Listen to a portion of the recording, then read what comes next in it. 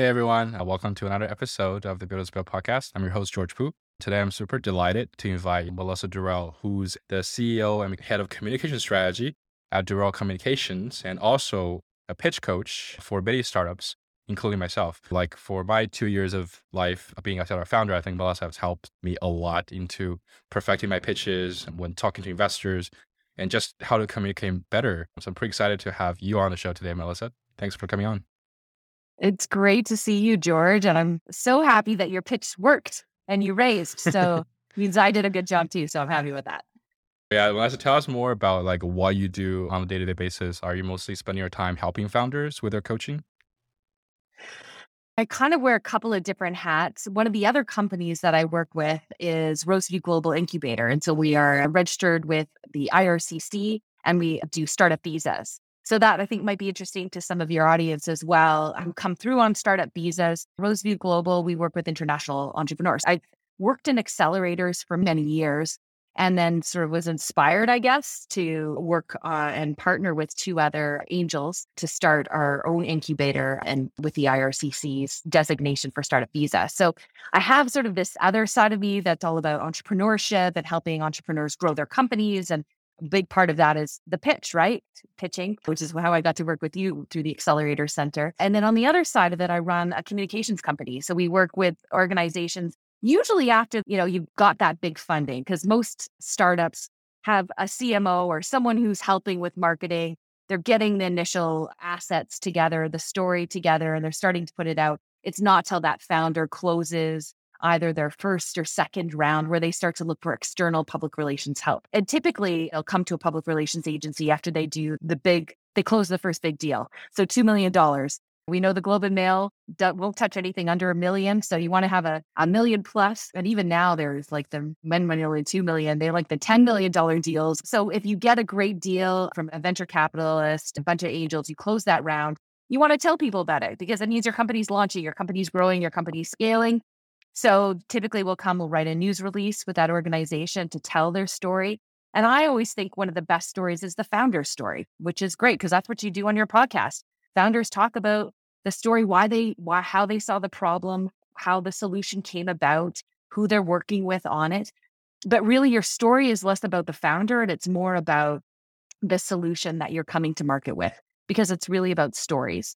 As great as George's story is for your startup, it's really about how you're helping people who have that problem in the real world, how you're helping them solve that problem. So too many times I see organizations start to make themselves the hero in their own story, where really it's our customers, our clients, they're the heroes in our company's brand story. So that's really a big shift I typically see at the very beginning. You're so focused on, we're doing this because we're solving this problem. Well, yes, but really it's about the customer or the client and how they can use your solution to help them achieve greater things. And that's the new lens I like to put on things when I'm working with startups. So they get that news release out. And then typically we'll start to do some follow-up, right? There's a couple of things that you want to do, which is you want to look for awards. You want to look for what industry are you in? Can you help your industry out? So we start to look at sponsorship, partnerships, events, that kind of stuff, which sort of encompasses that whole public relations space.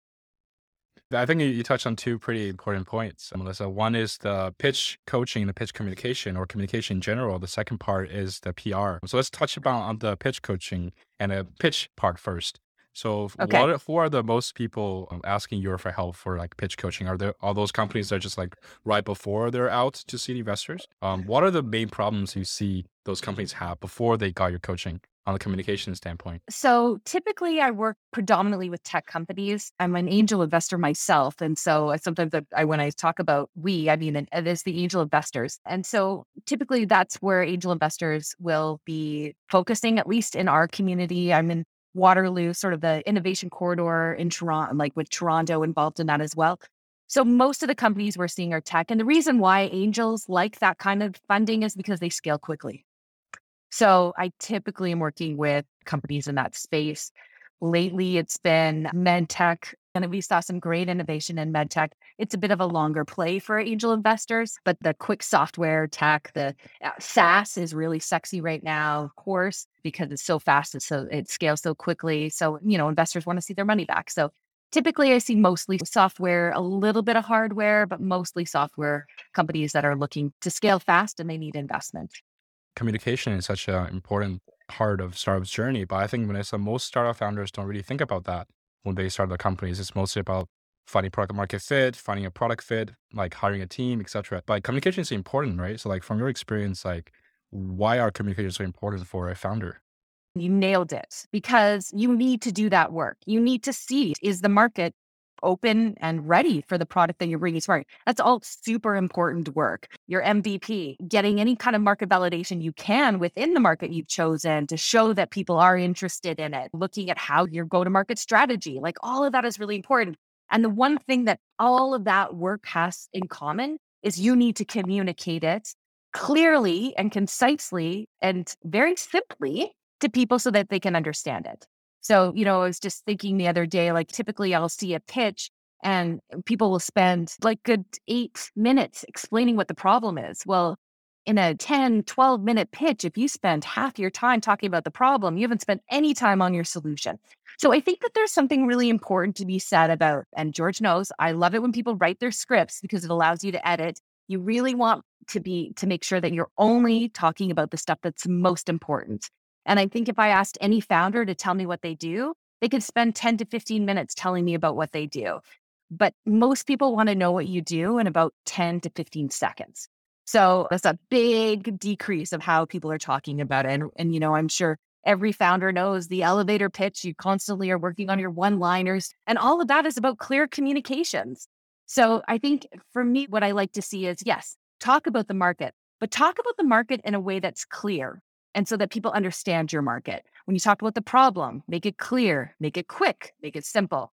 Spend time on your solution and your company and what your vision is, how you're going to be growing it. Those things are important. That's what people need to know, especially in a pitch, because they're not investing in your product. They're investing in your company. And very likely, most founders I know have one product they're going to market with, but they got about 6 or 7 other iterations that can happen from that product. So you're not selling that product. You're selling the company, the big vision, where you're moving this company in the future. And so that's really where you need to be speaking from. So it's not just one single simple problem. It's the bigger problem that all of your products, when you launch after 5 years and you've got a big product, that's the clear communications we need to be talking about. So what does that look like? It's often just, I hate to say it, but it's just writing it down. And just like you guys, when you're creating code, you're writing it and you're fixing it and you're iterating on it. Same thing with words. We're just writing and fixing, trying things out on other people. Like, I think one of the hardest things with technology, people always say to me, what do they do? How do they do it? And I think, I go back to my old reporter roots because I would spend every day as a journalist trying to take complex ideas and make them simple for the 6 o'clock news. So I think that's really what the transition I made into communications around tech is. I can take really complex ideas and help founders work on really simple concepts around it so that they can explain it to everyone. Because really, that's apart from sort of that B2B space where you can get into you can get a little bit more jargony. But if you're pitching to angels, you need to be a little bit more broad so that everybody can understand what you're doing. I totally agree with that. And I think as a founder, there are also other ways you're selling, right? Like people say when you're a founder, you're selling all the time, where you're trying to get your employees or your CTO or your co-founders join the team. You're selling, you're Mhm. communicating. When you're trying to persuade a partnerships or like a key partner or a key customer to come on board, you're also selling. And when you're getting bigger, when you're hiring employees, it is the same idea, right? Like communication is just so key. So I guess Melissa, like outside of just pitch coaching, like how important is communication for founders in those areas? And how can most founders improve, maybe just on a small scale? Like, how can they improve and see immediate results from your experience? Oh, good question. Well, I would agree with you in the sense that we're looking at the job market these days, and it's really the employees have all the power right now. And so, one of the big tactics employers can start to use is good internal communications and talking about how great your organization is and share that with your employees. And that's clear comms. I can't tell you how many CEOs I know recently who moved to Zoom because, the pandemic, they really stopped having those town halls, or the town halls turned into Zoom town halls. And then, they became too long. So we hacked them back. There's just people are really struggling with how to communicate with their fast growing teams these days. And I would say like it's still one of the most fundamental important things as a leader that you can do is communicate clearly with your team. And so what are those ways that you can do it? Even a Friday newsletter from the founder, just letting everybody know the accomplishments. They need to know that you're there and you're working as hard as they are. Otherwise, the quiet quitting where people are actually still working, collecting a check, but they're not actually doing their job. That's every employer's fear. So I think, but if you communicate them, you give them a sense of pride. Loyalty can be born from that. I ask CEOs all the time, you want a quick tip? How often do you communicate with your entire team? And if you can't answer that question, then you are not doing it enough. Do you have a strategy, an internal strategy to keep your team up to date and keep them loyal, keep them interested in what you're doing, keep them inspired to what you're doing? And if you don't have a strategy or plan, it's time to start to think about one. There's great comms people that can help with that. And then externally, the same thing, right? We want people to know that you're a fast growing company. Like you don't want to get one or two news hits, media hits, so people start to know who you are. And then all of a sudden you go silent. You got to keep it moving, get on panels, get out there speaking, talk about who you are and how you're changing the world, right? That's a big part of being in this exciting, innovative sector that we're in is like all the founders I know, they're not here just to make a quick buck. It's nice when we do, but we're here to make substantial changes to disrupt the industries that have been like taken too long, are inefficient. They cost too much money. This is one of those glorious times to be a part of the business landscape, as far as I'm concerned. So how do you keep telling people about your momentum and what you're doing? And, I even think too, sometimes, George, it's fun to share your failures, right? It's okay. Founders understand it. We fail all the time. Good leaders understand that. I think the CEO of Shopify just got great media coverage talking about how he misjudged the trajectory they were going on. They warmed up to that idea because we need to talk about our mistakes because we can learn from them. And if we can't learn from Shopify in Canada right now, who could we learn from, right? Like George, but I'm excited about the new BlackBerry movie that's coming out. And that was a massive, you can say BlackBerry was one of the most successful companies in Canada. They moved to that playbook and the company now is in a completely different space. And so what can we learn from that? I think those are the important things that founders can talk about, because really that's part of your job as a leader is to be a constant learner, always be learning. And part of learning is talking to other people about what they're doing and educating and mentoring, paying it back. I'm so glad, Melissa, you talk about the importance of like executive leadership communication. And actually, I love that you mentioned the term quiet quitting because I honestly wanted to discuss that as well. I didn't know quiet quitting has to do with communications from the leadership, but now that you mentioned it, I feel like it just might. What are your thoughts, Melissa, about why people are quiet quitting? I think it's becoming such an important topic these days. It really is. It's a little bit of a frightening time to be an employer these days. Honestly, George, I think people experienced a massive amount of burnout over COVID. And I would say that in the tech space, I know, and I think we need to be very conscious of a lot of people lost their jobs. Many of the industries like retail, a lot of industries really struggled through the pandemic. But I think, George, you and I know the tech industry did not struggle during this space. And like a lot of companies did very well. And so I think instead of when the rest of the world was kind of slowing down, I was watching my founders working 18 hours, right? Or maybe doing a bit of a pivot to help to be more digital friendly or whatever that might look like. So there may have been a slight pivot at the beginning and then launching out again. So there wasn't a break. And then the other part about being on video all the time, because all of our meetings were held from home or on the Zoom screens as we are today, I think that had a really big impact. People didn't realize, I think, what the effects that would have. And on the same note, I think because people were at home, they started having dinners with their families again and realized that there's that life balance. I think our lives did get slightly unbalanced. The statistics back that up. So as we get back into what the norm looks like, I think this quiet quitting has a little bit to do with that. Is maybe I've been working so hard, I just want to take a little bit of a back seat and just get a little bit of what I need to get done, enough that I need to get done to be able to skate through. I think it's actually really frightening as an employer. It means I'm out of touch with my employees. If my employees are quietly quitting right now and showing up for work, but that's about it, that's not great, obviously, as an employer. But it also shows that, I need to do some work on my leadership, because if people believe in what I'm doing as an organizational leader and they're inspired by what I do, I hope that they're less of employees and more of my peers, and they're working with me as we move forward.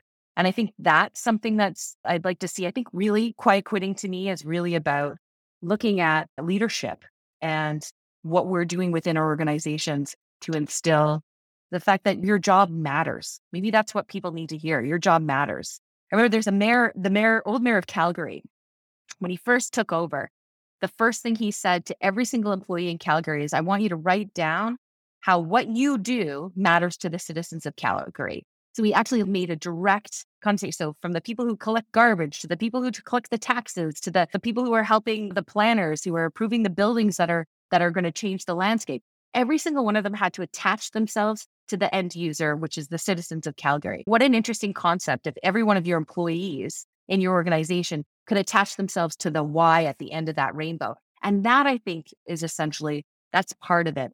I think too, this idea that I think there's some movement that's happening. We're seeing it across every single, the great resignations. We're seeing a lot of older people. The baby boomers are finally starting to retire. And I think it's happening at a higher rate than what we thought. So there's that happening. So there's like the labor force is a fascinating. I would not want to be in HR these days. The labor force is really an interesting space to be watching, that I can still continue to get great applicants and build my team. And I'm sure every CEO feels the same way. Yeah, I'm glad, Melissa, you mentioned about like communications, like employees might not have heard from their bosses that you're actually doing a great job. Yeah, your work actually makes an impact. I think that part of the communication is important. And I think many employees are just feeling like they're just getting the same check every single month. If they're doing more, if they're doing less, there's not much of from a communication standpoint, there's not much has been communicated about like where your upsides might go from here, right? It's just the day to Mhm. mundane job of 9 to 5. So do you think those might also impact like how employees are reacting? And what do you think like an effective leadership, like a leader should actually do to address those quiet quittings that's happening like from startups to big corporations? The first thing I would say is, and I think this is a bit of old school leadership, but it still stands true. You got to know who your employees are. And I remember I had a mentor, an older gentleman, and he would often brag to me that he knew every single person as he walked into the office, and he'd shake their hands and ask about their wives and their kids. And I remember thinking, like, I kind of pictured like this 1960s, 70s old office building with this guy walking into it. But there's still something really nice, I think, about being acknowledged. And I think while we might think of it as the old way of business, there's still something really important that we can learn from that, which is treating your employees like people, trying not to have that big divide between the C-suite and leadership and employees.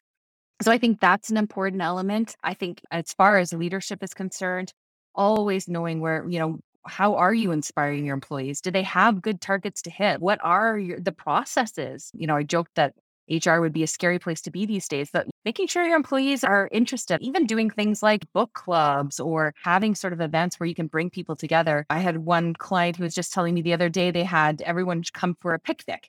And, he said the next couple of weeks, not a single person was sick. They were inspired because they got to be together, and then they all went back to their homes to work for the next couple of weeks. But he was struggling with people calling in sick, or I might have COVID, I might not, and people weren't showing up to work all the time.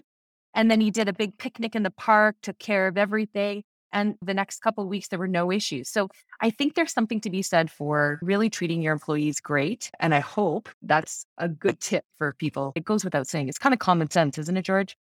It is. It is. Another challenge, I think, from founders is like when they are shifting from just a few co-founders to having an initial team to having a bigger team. I think that might be where the struggle is coming in as well. Because when you're just a few co-founders, you're super motivated. You have incentives to do the most work.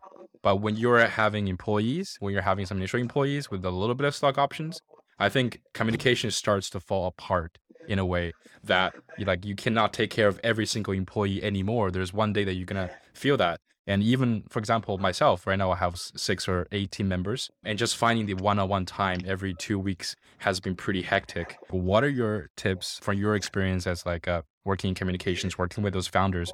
What are your tips about improving communications when you're shifting from just beyond the few co-founders to a slightly bigger team? Yeah, I mean, we all know the town halls, right? Like everybody gets into the town hall meet where it's sort of a one to many. I do think the one-on-ones are a great idea, but as you scale up, it's not as big. But it doesn't always have to be the leader at the top, right? So, George, it doesn't always have to be you as your company grows to 50, to 100. You're putting new leaders in place as your company grows. I think more, it's not necessarily the top dog all the time. It's the person who they're answering to. So making sure that you've got those in place. And then I think your job then as the CEO is ensuring that those leaders are meeting one-on-one with their team members on a regular basis and checking in on their KPIs. And, not all KPIs need to be driven for the organization. Like one of the things that we do at Durrell Communications is I encourage all of my employees to volunteer in the community. So one of the KPI, we often will set a KPI for, are you volunteering at the Humane Society, at the food bank? And so we set some key metrics on how many hours they're volunteering and if that's what they're comfortable with.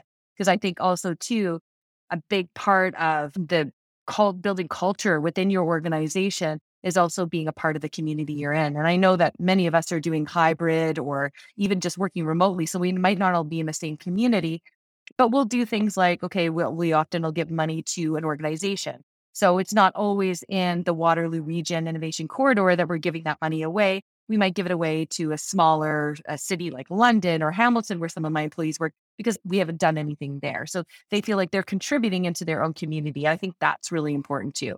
But let me roll back here because your question was, how do leaders talk to many people? It's impossible to get to everybody once you get to that point. So that I think the town halls are great. And then having a recorded message that can go out to your employees before a mess. I think one of the big things, George, actually, now that I'm thinking about it, is letting your team know what's going to happen before it goes public. There's nothing worse for an organization where they read something in the newspaper about their organization or they see something and so they feel less involved with their company. So just making sure that all that external communications is always filtered internally before it goes external, right? I think that's an important point too. And we just saw that with Yeah. Bell Media, right? We're all going to be focusing on Bell Media's PR over the next couple of months, focusing on what they did and what they didn't do. But Lisa Left-Lam, that was when she was let go or announced on Twitter, the rest of the people were finding out on Twitter, so that the organization didn't know. And I think that really catapulted this from like a small uh, PR issue to a massive one, because then all across this country, and then of course the consumers that watched the news were also upset by it. So they were dealing with the double cons on that one. And so that's something too, is making sure that your people know first before you tell everybody else. I also want to touch on like an important topic, Melissa. Is like it's basically remote work, the future of work, like remote work, Hmm. hybrid work. Like it's hard to get like employers and employees are fighting all the time, especially after COVID, about going back to the office. And I still think there's a lot of things there's a lot of companies just gotta remain hybrid or remote only. But the point about hybrid and remote only is that I think communications can easily get lost during those type of works. And sometimes I think that's Hmm. maybe the initial part of what might be causing people to feeling burned out or quiet quitting. So as a leader, Hmm. how can you make sure, like, how do you recommend folks to communicate, like leaders communicate more effectively to their organizations? My question is like, what are your advice, Melissa, to like leaders who are, like in the remote or hybrid organizations who like where you don't see your teammates every day? How can you lead more effectively when that is the reality most leaders are facing these days? Hmm. It's interesting because a lot of CEOs that I work with and executives that I work with right after the pandemic hit, so let's say spring, summer 2020, I was working with a ton of leaders on how they communicate through video, through Zoom, because that was their best method at that time. Little did we know that 2.5 years later, this is still one of the main methods that we're going to be communicating with our people. So I think being professional, being prepared, always those being consistent, all of those things that you were taught about good communications as you moved up into your leadership role are still really important. Video doesn't change that. But I do think too, it's a lot different. You could walk down the hall or you could bump into someone at the water cooler and have those conversations. And that is what's, I think, really missing and might be leading to some of that, not feeling like you've got that full buy-in to the organization you're in. So it's just easier to get recruited away because you don't feel that love for an organization that you would in the past. So things that you can do, I mean, There's some great organizations like tech companies that have come up with some great ideas. So having rewards, having some benefits, making sure that your people know that. I think a big part of it for me is, making sure that you got those great town halls when you're presenting to your team, you're professional, you need to lead by example. So, showing up in a t-shirt or late for your town hall is not exactly how we want to be showing our new leadership skills in a virtual world. You always got to start there. Having a strategy too, I think is really important as far as having that virtual strategy. So yes, everyone's going to see me in this little box for a long time. But how are there ways that we can connect? Like I know some organizations, they'll do volunteer work. So the food bank, I know a few tech companies that'll go in there and they'll help stock the shelves. So, at least you've got sort of that comfort. So if you've got 100-person team, maybe, a 20-person members of that one of the teams goes in and does it on Monday. And you could say to the food bank, we'd love to help over this group, over this amount of time. Boy, doesn't that feel great? Can put out a news release on it, take some social pictures, just showing your organization not only doing great work together, but also great work for the community. I think looking for things like that you can do. I think having an event for your team to come together. I know some teams will go and work out together, like going for an outdoor run. Not everybody wants to run, I know, but maybe there's something that everybody's got in common. I'm not a gamer, but I know a lot of people are. So maybe having everybody Discord into the same game, and maybe it's Minecraft for those people who aren't as tech advanced as some of the others, but have everybody group in together. Look for opportunities where the team, maybe because we have to stay virtual. So, if you're not comfortable or everyone is all over the world and you can't all donate your time in one space, but look for opportunities to bring people together, not just in a work environment. One of the biggest things I'm hearing is we don't have those places where you're like, hey, what are you doing this weekend? And someone says, oh, well, actually, my mother-in-law or someone's not feeling very well, so we're going to go visit them. On a Zoom call, you don't typically have those conversations with people because it's pretty business focused. You're running by your agendas. If I'm walking through my office and I see somebody, we'll have those kind of conversations. So creating those unique spaces where not only the leadership can start to reach out to the employees and learn those little things. And maybe, on Discord during a Minecraft day where everybody's in it, you might have some fun things like somebody's dog might be barking and you're like, oh, hey, did you get a new dog? It's those little things. Bring your pets to work day. Those kind of things where people are bringing their home. We did a big sort of connection call for a client. And I didn't let anybody know this, but I said to everybody, pick one thing off your desk because everybody was at home. So pick one thing off your desk and explain what it is. Well, people are like, it's not your typical desk from work. So there's dinner plates, there's kids' crayons, there's everything, but it tells everybody a little bit more. We need to humanize ourselves in a different way because on camera, the opportunities aren't there as much. Typically, we show up for the meeting and then we log off after the meeting's over. So the personal growth, the mentorship, all of those things that come along with being in an office. Just saying to somebody, hey, you look great today, whatever. I love that new jacket. We don't really do that anymore because we're in these boxes. So looking for those opportunities to create those connections, I think can really help leaders build that loyalty within their organizations. Even for us, like we're doing one-on-one coffee chats. So we are actually Oh, pairing good. randomly, team members with each other. Like they don't usually work before. So we think that's a pretty good way of getting them in touch. We also do like That's a team great idea. socials. Yeah, we do town halls and sometimes we give random gift cards. For example, like DoorDash gift cards where you can just buy things that you love. So like those are all things that we're trying to do to keep it engaged because we feel Good for like it's just you. been like, but I think what you suggested us is pretty important. You did touch on a topic, PR, which I think is very important. And I think a lot of early stage founders don't even think about it until maybe they hit the C stage, maybe they hit the Series A stage. And now they think, oh, now I need to create some press. Now I need to speak with reporters. But those people coming from tech or engineering background actually don't know exactly how it works, right? And maybe, Melissa, you can argue it's too late when you raise funding and then you want to just start creating your story. So from your experience, what is it like to work with companies that are early stage startups who wants to make a better brand or tell a better story about themselves? Well, it can definitely be too early, but it's never too late. So I'll put that out there right off the top. If you don't have your product ready, if you're not on the market, I really recommend this is not the time to be focusing on journalists. But there's many different aspects that you can look at. But, typically you need to have something on the market that you can sell, an industry you're disrupting, innovation that's occurring. Your things are changing because your product is out there, your solution. is out there. Okay. So once you have that done, that's a box you have to tick. You can't just be in an idea stage saying, we think we're going to do this, right? Journalists have no time for that. They want to know, how is this changing? So many times we think, well, reporters are just going to be so amazed at what I'm doing. They're going to pick up the story right away.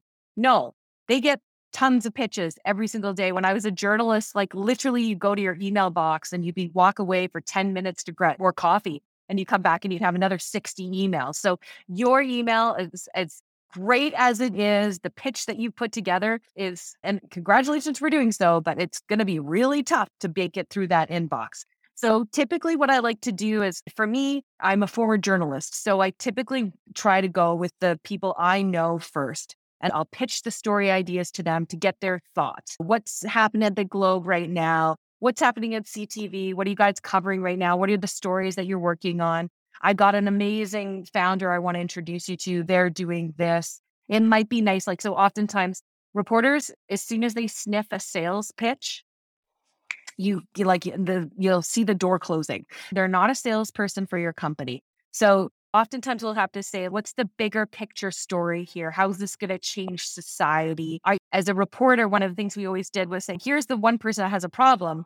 And there's actually millions of them that have the same problem. And this is how they're working on it, right? So it's very similar to when we're bringing a product to market, where we tell the story about the one person who has the issue, but there's actually the market, which is $1 billion market of people that are looking for these kinds of solutions. So it's similar to the journalist. I think once you've got something out there, you can start to talk about it. Look at what your competitors are doing. If you've got not a direct competitor, but someone who's a side competitor, if you will, they're in the same space, but not selling the same kind of thing.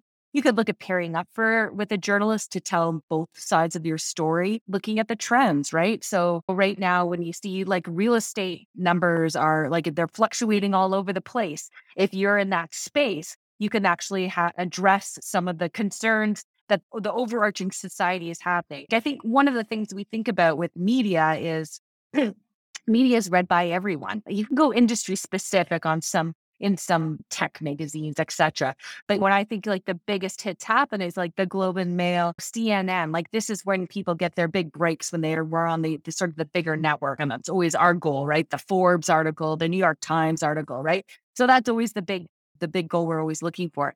So in those cases, they're looking at building that story to a point where reporters, I think my audience, the readers, are really going to be interested in it. They're not going to be interested in a technology that's doing this. They're interested in a far bigger picture. So I think that's one of the biggest mistakes I see, George, is people thinking that the reporter is just going to love their technology and write a story about it. Reporter doesn't care. Reporter wants to know, why is my audience going to care about this? And how is it going to make their lives better? Why are they interested in it? What's the story? And I think that's probably the biggest thing. So once your product's on the market, that's when you can start. And you can do anything from news releases. I always I think reactive media, so we call it newsjacking, is probably some of the best media that you can do, where there's a story that kind of aligns with where you are and what you're doing, reaching out to the reporter saying, hey, I got a different angle on it. Have you thought about this? That's a really effective way to start to get yourself out there. Winning awards is great too. Being number one Gardner or something along those lines, top 30 under 30, those kinds of things definitely help. So, as you're building, one more thing for founders to hear, as you're building your organization, be looking for those kind of opportunities to be able to get your message out. You touched on an important point. I think another angle maybe we can explore is that there are many founders who are actually a little bit afraid of journalists. I think for some reason, especially happening in the US, where founders are like, okay, maybe some tech reporters, for example, from the New York Times, are actually focusing on giant problems happening at big tech companies, right? Are they going to find maybe some negative aspects about my company or about myself? And I think there's always this concern, but I know that might be a myth. And in your experience working with journalists, you probably know way more than I do. So what are your experience about dismantling this myth that founders might be afraid of journalists? Yeah. And I was a journalist for 15 years. I worked across this country. So I think that is actually, thank you. This is a really good question, because I can't tell you how many people I meet who are afraid of reporters. They're afraid that they're going to misquote them. Now, typically, what that journalist is going to tell you about. And I'll be honest with you, one of the first things I ask my clients when we start to do a media campaign is, what are your skeletons? Do I need to know anything?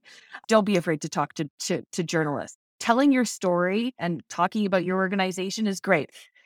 Yes, if you do something bad, and who's going to tell that story. And that's an entirely different space. That's called crisis communications. And we can work on that. But when you do something bad and that it's going to come out. So, the typical founder story or someone talking to you about your company growing, it's the same questions. It's the who, what, when, and why, right? So most founders, as they're getting into media, then those are the questions, the 5 Ws, prepare those. And that's pretty much as they're going to get. They're going to go after you. Like they might go for a tough question, right? So they might kind of push you to say something along the lines of, it wouldn't be anything personal, but they might say, there's something really bad has happened in our industry. What are your thoughts on that? Right. So they might try to pull you into a more negative conversation. I'll never forget working at CTV and Jim Balsley was being interviewed and they brought him in to talk about, and I can't even remember what it was. Maybe it was BlackBerry, but then they transitioned into the NHL team he was trying to buy. And he literally took out his earpiece, ripped off his mic, and walked off set.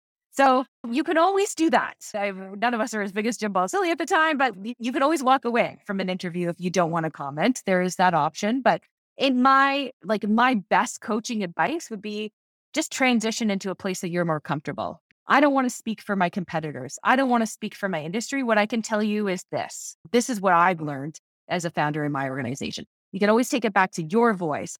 But, if a reporter's trying to pull you into a bigger conversation that is not where you're comfortable, I can't speak for the rest of my industry. I can't speak for my competitors. I can't speak for that consumer that wrote that Reddit. We've got an internal process there. What I can tell you is we build the best products that we can. So you bring it back to your core key messages. So for anyone who's afraid, always make sure you've got a great story or a great key message to come back from. Basically say, it's not my place to do this, or it's whatever you can do to bridge over.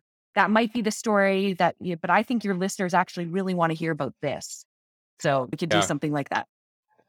Yeah, totally. That's a great point about like communicating to reporters. Next question I have, Melissa, is I think founders are always very busy. And I think the question arises is like, should founders handle PR communications themselves, or should they actually go with an agency or like a company that might help them with those communications? So I know there's one example, I think bad PR happened like I think earlier this year or late last year, was the Better.com CEO was firing about 1,000 or 2,000 of their staff. So Better.com is a mortgage company, and the CEO went on a Zoom call, went on a rampage that said, okay, you guys are not working at all. You guys are not locking in your hours, so you're all fired in that communication. And it became really bad, and it came back to haunt him. So he has to step away as CEO for quite some time. So that's the bad example in communications. So like my question, should founders always find someone who can help them with their PR instead of trying to do it themselves? For example, reaching out to reporters themselves instead of having an agency or a company that's helped them doing that. So what are your advice on this? Yeah. Well, I think there's sort of that tipping point. So I think once you get to an organization that's 50 to 100 people, you typically might have a media manager in your organization. You should always have a communications person in your organization. I think, it's interesting because a lot of the tech companies have a CMO, a chief marketing officer, or a leader in the marketing. But they don't necessarily have communications. Like they can tell you anything you want to know about Google Ads and all of this stuff they're doing in marketing, but it's not about that bigger comms picture. So there's different ways. Having a consultant come in, a fractional communications officer to come in and talk to you about what is your strategic communications plan? How do you talk about your organization? What's your story? What's the narrative that we want? What are our major key messages? And oftentimes those go into an internal and external. Your marketing strategy should definitely be touching on some of those larger communication strategies. But, typically marketers are looking at your product, and that's their job, is to market the product, not market the company. Communications is about talking about the company as a whole.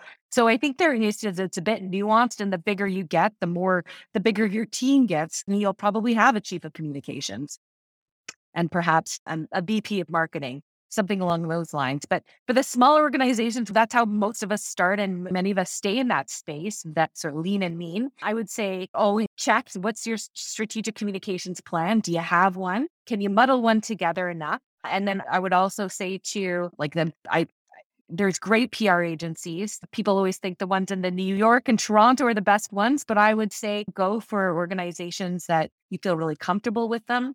I think there's something to be said for having journalist experience. So look for organizations that have journalists in their spaces, because it's a noisy world out there, and it's far easier for me to pick up the phone and call a reporter I worked with for 10 years than it is to be DMing them. And not to say that doesn't work, but I do think there's something to be said for those sorts of connections and relationships that have been built. So yeah, I would say I see too many people spend too much money on bad PR campaigns that didn't work. So dip your toe in slowly. Start with a smaller budget. Make sure that you're getting the return on your investment, which is, are you getting those articles? Are you seeing those things, that your key messages coming back to your organizations through social media or through other means? And if you are, then continue to put money into public relations. And I think there's small agencies, there's big or agencies. So there's a lot of choices out there. So, oftentimes meet 2 or 3, see which one feels best. Don't sign 5-year deals. Typically, I'll work with a client for 3 or 4 months to see if we're a good fit. And if we're not, I can make recommendations. And if we are, great, they'll stay with me for a while. And then sometimes it's nice to just try somebody else for size. So it's an interesting Hmm. business. I think as reporters, we're used to a new story every day. So I think, our egos don't get as hurt when you're like, okay, I'm going to try a different organization. Sure. I'll see you in a couple of years. But yeah, I would say definitely. And the biggest thing too, George, is you hire an agency because you don't have time. Most CEOs that I know don't have time to be, working on their key message statements. Make sure they've got the questions answered, be ready for their phone call, nail their interview, because that's the most important thing. All that prep is also that you get a great 10-second clip or a 22-word quote. We do so much work for that. Take that off the CEO's hands, have somebody else work with them on it so that they've got the time to shine. That's really, I think, what you want. That's the end goal. Yeah, and I think my next question is Melissa, you're also an angel investor. You also run Durrell Communications. So what are your roadmap for your company for the next couple of years? Good question. Well, I'm right now currently growing Durrell Communications, this public relations agency. So I'm hoping to double in size over the next, about a year and a half, 2 years. I just had a company I invested in was acquired. So I'm actually currently looking, I've got a couple of investments. I try to do between 4 to 6 investments every year. So I'm looking at a few right now. So my goal is to have because everything kind of rotates. You get one in and you get another one out the door. So, I hope to help at least a dozen companies grow and be successful and hopefully make a little money out of my equity side of it. And yeah, with Durrell, I'd like to double and be one of the go-to public relations and communications companies in Innovation Corridor in Canada. Yeah, that's super amazing. So for our listeners who might be interested, getting in touch with you, how can they find you, Melissa? Just show up on my website, which is durelcom.com, durrellcom.com. Or you can find me on LinkedIn, which is super easy, Melissa Durrell on LinkedIn. Okay, that's super amazing. Thanks so much for dropping in and giving us I think, masterclass on communications and PR. I think most founders, Melissa, don't hear those a lot at all. I think in my 2 years, I don't hear anywhere else but you, to be honest. Yeah. Well, you're and I get it. You're so focused on your product and launching it, which is where you should be. That's why you need the additional help to kind of help you get those words right. So I'm happy I got to help you, George. It's been great. Okay. Thank you, Melissa. Talk again soon. You got it. Builders Build, a BloomX podcast, is hosted by George Poo and does not constitute a recommendation for any organization, product, or service. For more Builders Build content, subscribe where you get your podcasts and visit bloomx.io to join us on Discord.